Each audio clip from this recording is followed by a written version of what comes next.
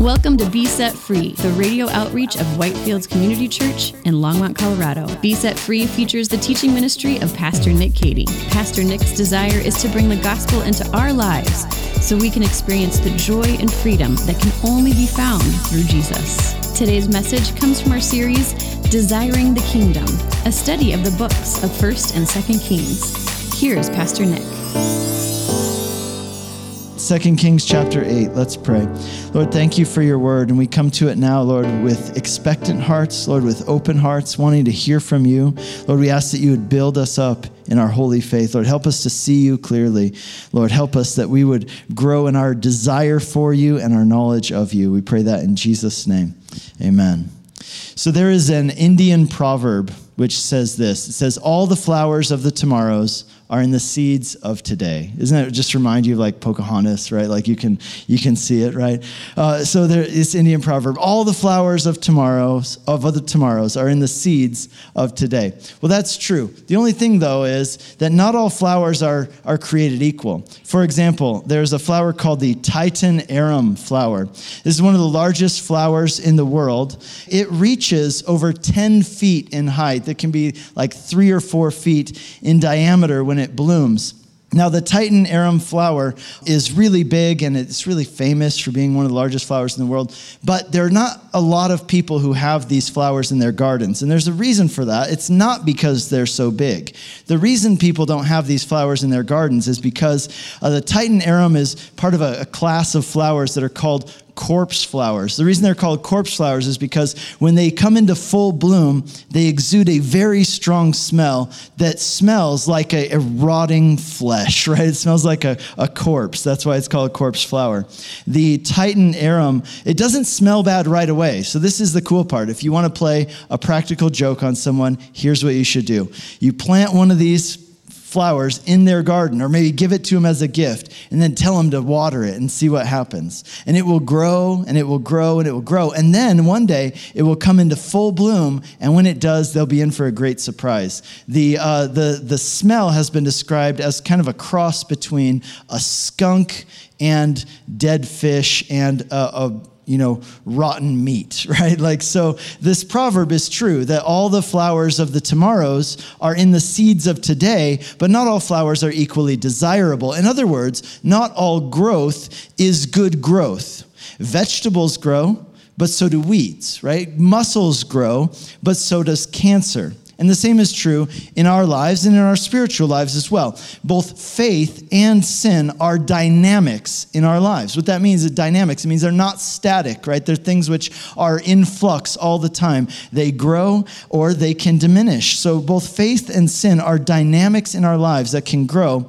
And whereas faith leads to life, sin leads to death. And so the question is this: how do we, number one, grow in faith, and number two, overcome temptation? How do we grow in faith and overcome temptation? Well, in 2 Kings chapter 8, we read two stories which, on the outset, they seem like they have nothing in common with each other. They're just two unrelated stories. But as we will see, there is a common theme that runs through these two stories about how both faith and temptation grow into full bloom. The title of this message is How to Grow in Faith and Overcome Temptation.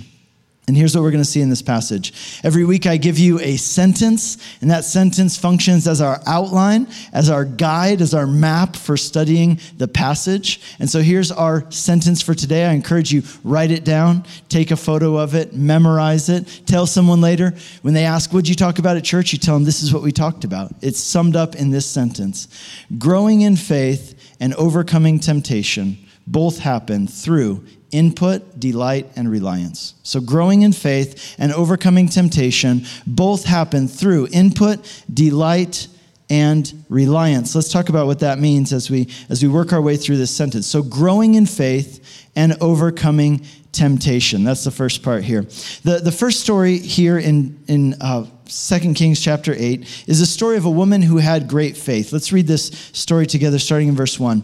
Now Elisha had said to the woman whose son he had restored to life. Arise and depart with your household and sojourn wherever you can, for the Lord has called for a famine, and it will come upon the land for 7 years. Now this woman, it mentions that she's the same woman whose son was raised from the dead. Now who is this woman? Well, in chapter 4, we read about this woman. She's called the Shunammite woman. That's because she's from the town of Shunem. But the story there in chapter 4 is that Elisha met this married couple, and they were showing him, really great kindness and hospitality. But although they were wealthy, although they had a comfortable life, they were unable to have a child. So Elisha prayed for them, and because of his prayers, they were able to conceive, and God blessed them with a child. Well, for many years, this child brought joy and life and light into their household until one day he suddenly and unexpectedly died.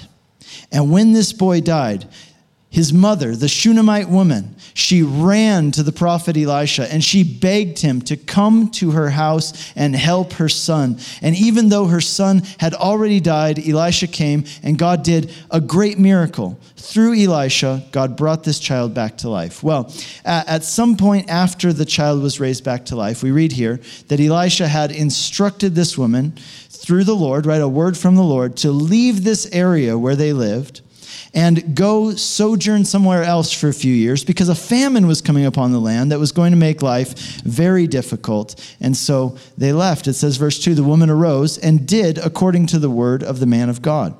She went with her household and sojourned in the land of the Philistines for 7 years. And at the end of the 7 years, when the woman returned from the land of the Philistines, she went to appeal to the king for her house and her land. So for 7 years, this woman and her family lived abroad in another country, right? And by doing so, this spared them from the famine which hit their region where they lived. But now it's time for them to return home to Israel. Only here's the thing, they have a problem. While they were away, someone came in and squatted on their property. It occupied their house and their land. Now, this would be like if you went on a long vacation. You came back and there's a new family living in your house and you tell them, hey, you should leave. This is my house. And they're like, no, we really like living here and we're not going to leave. So what do? Well, this woman went to the king. Now, why did she go to the king in order to ask for her land back? Now, it's possible that she went all the way up to the king rather than lower authorities, for example, to help her get the house back because she just thought he could really help her with the squatters. Now, what's more likely, though, as we'll see as we go through this text, what's almost certain is that the king himself is the one who had confiscated her property. The king himself had taken the property into his own ownership. Remember, this woman and her husband were wealthy. They were rich. They owned, as we read in chapter 4, a large amount of land which they farmed and they made money. And so what's very likely here is that the king, them having kind of abandoned this property, the king came in and confiscated this land. And we see that also because of, look at what happens next in verse 6. It says, the king was talking with Gehazi, the servant of the man of God, saying, tell me the great things that Elisha has done. Now, Gehazi was the servant of Elisha. We've met him a few times here in 2 Kings. But here's the thing. In chapter 5, you might remember that Gehazi was struck with leprosy. He contracted leprosy. Well, this brings up an interesting question. And the question is, how is it that the king of Israel is talking with Gehazi if Gehazi has leprosy? As we've talked about the past several weeks, we've talked a lot about leprosy. It was an incurable and highly contagious disease which had a 100% mortality rate. Everybody who got it died, and it was highly contagious. And for that reason, anyone who contracted leprosy was forced to live outside of the city. They were forced to leave the community, and they weren't allowed to have contact with anyone lest they spread this deadly disease. So how is it that the king is talking with Gehazi if Gehazi has leprosy? Well, it's possible that they were having this conversation at a distance. That's possible. But what's more likely is that the events that we read here in chapter 8 actually took place before the events we read in chapter 5. See, here's what you need to understand about this part of 2 Kings in particular. Is that from chapter 4 to chapter 8, we read about a series of miracles that took place during the life of Elijah and the life of King Jehoram.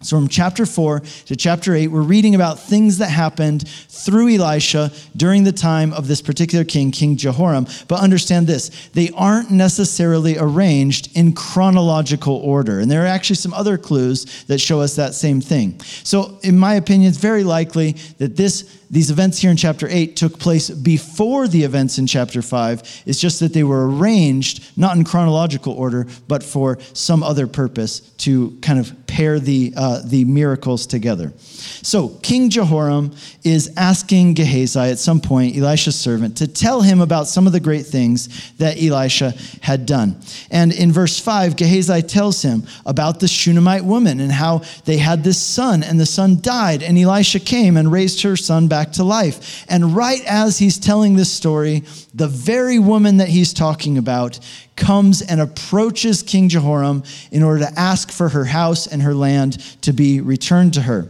Now, who's King Jehoram? Let's just remember, he is the son of King Ahab, who we read a lot about at the end of 1 Kings. Now, King Ahab was the most wicked, most evil king who ever ruled over Israel. And if you remember, in 1 Kings chapter 21, we saw a story in which it showed us that Ahab had this propensity to just confiscate other people's land. If he liked a piece of land, he would go and take it. And if you didn't like that, well, then he would kill you. That's what he did with this guy named Naboth. Naboth said, hey, that's my land, don't take it. And King Ahab said, okay, now I'm going to kill you. And he did, right? And so as wicked as King Ahab was, we're told in 2 Kings that Jehoram continued in the same evil ways as his father. In other words, just as Ahab seems to have had a propensity for confiscating people's land, it seems that Jehoram did too. And Jehoram's not a God-fearing man, if you remember from our story last week. So the chances aren't very good that Jehoram is going to hear this woman's story and just give her back this land that he took from her. But this woman figures, hey, why not try? Because listen, if God was able to give me a son when I was barren, if God was able to raise my son from the dead when he had died, then surely it's no big thing for God to move on the heart of the king in order to persuade him to give me my land back. If God could do those things, then why can't God do this thing? You see, so she goes and she asks in faith. It's a bold move, really. But she believes something that we're told in Proverbs chapter 21, verse 1, which is this. The king's heart is a stream of water in the hand of the Lord. He turns it wherever he will. You've been listening to a message by Pastor Nick Cady of Whitefields Community Church in Longmont, Colorado. We'll get back to the remainder of this message in a moment. We are open for in-person worship on Sunday mornings with services at 8, 9:30, and 11 a.m. Come grow with us on Sunday mornings, online or in person at 8, 9:30, and 11 a.m. Now, back to Pastor Nick with the remainder of today's message.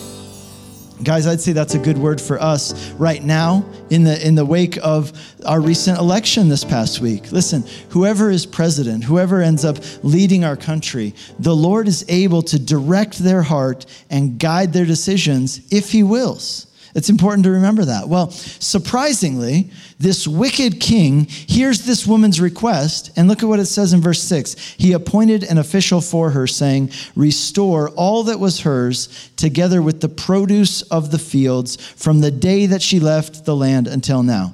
Do you understand what's happening here? Not only does this woman get her house back, not only does this woman get her fields back, but even more than that, the king gives her a bunch of money. He gives her all the money that she would have received as income from farming this land if they had stayed. This would be like, imagine, if your entire annual salary was given to you in a check multiplied by 7. So your entire annual salary multiplied by 7. The king pulls out the checkbook, writes her a check, and hands it to her and says, there you go. Have your land, have your house, and here's a bunch of money to pay you back for the time that you were away. That's incredible. And remember, chapters 4 through 8 of 2 Kings are essentially a list of stories of great miracles that God did during the time of the prophet Elisha. In other words, this story is written here. Why? Because it is a miracle. This is a miracle. That's what it's saying. This is not a normal thing that this king would act in this way. But part of the reason why this miracle took place is because this woman had the faith to come to the king and make this bold request. Well, whereas the first story was a story of faith, the second story in this chapter is a story of temptation. Let's take a look at it in verse 7. Now Elisha came to Damascus, that's Syria. And Ben-Hadad, the king of Syria, was sick. And when it was told him, the man of God has come here, the king said to Hazael, his assistant or his servant, take a present with you and go meet the man of God and inquire of the Lord through him, saying, shall I recover from this sickness? So Hazael went to meet him and took a present with him, all kinds of goods of Damascus, 40 camel loads. That's a pretty big present, right? How many things can you carry on 40 camels? Quite a lot, right? So he came to him and he stood before him and he said, your son Ben-Hadad, king of Syria, has sent to me saying, shall I recover from this sickness? In verse 10, Elisha said to him, go and say to him, you shall certainly recover, but the Lord has showed me that he shall certainly die. Now, this is interesting. Elisha says, tell the king he's going to recover from his illness. But then he says to Hazael, just between you and me, God has shown me that the king is going to die. Now, wait a second. Is Elisha here telling Hazael to lie to the king about whether or not he will recover? No. And you're going to see why in just a minute as we go on. Elisha's not telling him to lie. I'll show you why this is not a lie as we go on. Look at what it says in verse 11. It says he, that's Elisha, fixed his gaze and stared at Hazael until he was embarrassed. Just imagine this dramatic scene. He's staring at him until Hazael feels uncomfortable. And then it says the man of God, Elisha, began to weep. Why did he weep? Hazael says, why does my Lord weep? And he answered, because I know the evil that you will do to the people of Israel. You will set on fire their fortresses, and you will kill their young men with the sword, and dash in pieces their little ones, and rip open their pregnant women. Elisha had received a vision from God as he was sitting there about who this man Hazael was and what the future held. And it was almost too much for him to bear. It was one of these times when his prophetic gift was more of a burden than a blessing. He saw this and it was more than he could ever have wanted to see, more than he could ever have desired to see. It was terrible. And he cried. God had given Elisha this vision of what lay in the future with Hazael. And as he saw this vision, he wept. But Hazael's confused. Look at what he says in verse 13. The first part, he says, what is your servant who is but a dog that he should do this great thing? Hazael's like, wait a second, me? You think that I'm going to set fortresses on fire and kill people and wage war against Israel? I'm just the assistant. I'm not even the king. I'm like the king's, right-hand guy, but I don't call the shots.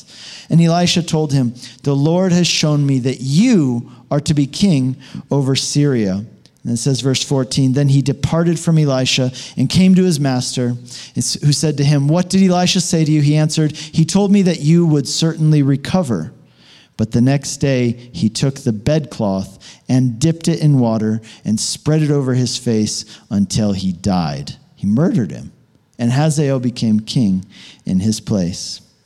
You see, what Elisha said about the king's illness was true. It was not a fatal illness. The king would have recovered from his sickness and not died. But what Elisha saw in his vision that he dared not tell Hazael was that Hazael the next day was going to murder the king so that he could steal his throne. Now, what is this story about? It's a story about temptation. We can see how this man Hazael went from having an idea that wouldn't it be great if I was in power? Wouldn't it be great if I was in charge and the king was gone? That idea it gave birth to a temptation. And then that temptation gave birth to action in these murderous ways. Listen, what is temptation? Temptation is the desire to do something evil or unwise. The desire to do something evil or unwise. The Bible tells us that temptation is not from God. James chapter 1 verse 13 says this, "Let no one say when he is tempted, I am being tempted by God. For God cannot be tempted with evil, and he himself tempts no one." But then this passage goes on to tell us how temptation turns into action in our lives. Here's what it says. Each person is tempted when he is lured and enticed by his own desire. Then desire, when it is conceived, gives birth to sin, and sin, when it's fully grown, brings forth death. In Hazael's case, he had a desire for power. But there was something that stood in the way of him getting that power, namely the king of Syria, Ben-Hadad. So that desire led to this temptation to kill Ben-Hadad, the king. Listen, all of us face temptation, these desires to do something evil or unwise. Even Jesus himself faced temptation, sometimes for prolonged periods, right? We're like 40 days. He's tempted in the wilderness after his baptism. A temptation isn't, check this, it isn't always a desire for a bad thing. Oftentimes, a temptation is the desire for a good thing, but it's the temptation to go about getting that good thing in a way that is evil or unwise. And here's the thing, when you give into temptation, that's when we sin. It's when we give into those desires, that temptation. The word sin, by the way, it's an archery term. It means to miss the mark. So sin is not just breaking the rules. What sin is, it's more than that. It means that you've missed the mark. You've missed perfection. You've fallen short, whether intentionally or unintentionally. You failed to hit the target. You failed to do what is right. Now you might say, well, hey, listen, Nick, don't be so hard, right? Because not everybody, everybody does that kind of stuff. Everybody falls short sometimes. Everybody makes mistakes. Nobody's perfect. And I would say, exactly. That is precisely what the Bible says. It says all people have sinned and fallen short of the glory of God. But then you might say in response, well, sure, listen, I understand that some sins are particularly bad, like murder or abuse. But there are other sins which are harmless. Like if you lie to someone and it doesn't hurt anybody. Listen, if you steal from a big company and that's nothing to them, right? That's peanuts to them. You're not hurting anybody. No one's going to die as a result of that. But what James is saying is that the problem with sin is that all sin leads to death. All sin leads to death. And the death he's talking about is not just physical. It's the death that happens on a spiritual level. It's the death of your eternal soul. That is what all sin will lead to. Because when you sin, it sets you at enmity with God, who is holy and perfect. Listen, the reason sin is bad is because it causes destruction on every level. If you analyze everything, any problem that is wrong in the world today, you will trace that back and you will find at its root, the issue is sin in one form or another. And the thing about temptation, here's what's so devious about it. Temptation disguises itself in order to appear less dangerous than it really is. That's the tricky part about temptation. It disguises itself to make itself appear less dangerous than it really is. Think about the story of Cain and Abel. Do you remember the story of Cain and Abel in Genesis chapter 4? You might remember that Cain murdered his brother Abel. But before Cain murdered his brother, there's something that took place that a lot of people forget about. They overlook it. Before Cain murdered his brother, he was very angry. And God spoke to him there in that anger that he had, when he was tempted to act on that anger. And here's what God said to him. Cain, sin is crouching at the door, and its desire is to have you, but you must rule over it. He says, sin is crouching at the door, and its desires to have you, but you must rule over it. Listen, think about that picture that is being drawn there. He says, Cain, you're facing this temptation. You have these strong feelings. It's as if sin is crouching at the door. What kind of things crouch? Well, adults, right? We crouch down when we play with little children. You know what else it does crouching? Cats. And think about lions, tigers, panthers. They crouch. Why? Why do things crouch? Why do people crouch? Why do animals crouch? For one reason, to make themselves look smaller than they actually are, to make themselves look less threatening than they actually are. You've been listening to Be Set Free, the radio outreach of Whitefields Community Church in Longmont, Colorado. We have 3 in-person services on Sunday mornings at 8, 9:30, and 11 a.m. And our 9:30 and 11 services are live streamed on our website for those who would like to worship with us online. We are located just east of County Line Road and Highway 119 at 2950 Colorful Avenue in Longmont. For more information or to hear other messages from Pastor Nick, visit us online at whitefieldschurch.com. Be Set Free is a listener-supported program. If you have been blessed by this message and would like to support this ministry, you can send a donation via check to 2950 Colorful Avenue, Longmont, Colorado, 80504, or donate online at besetfreeradio.com.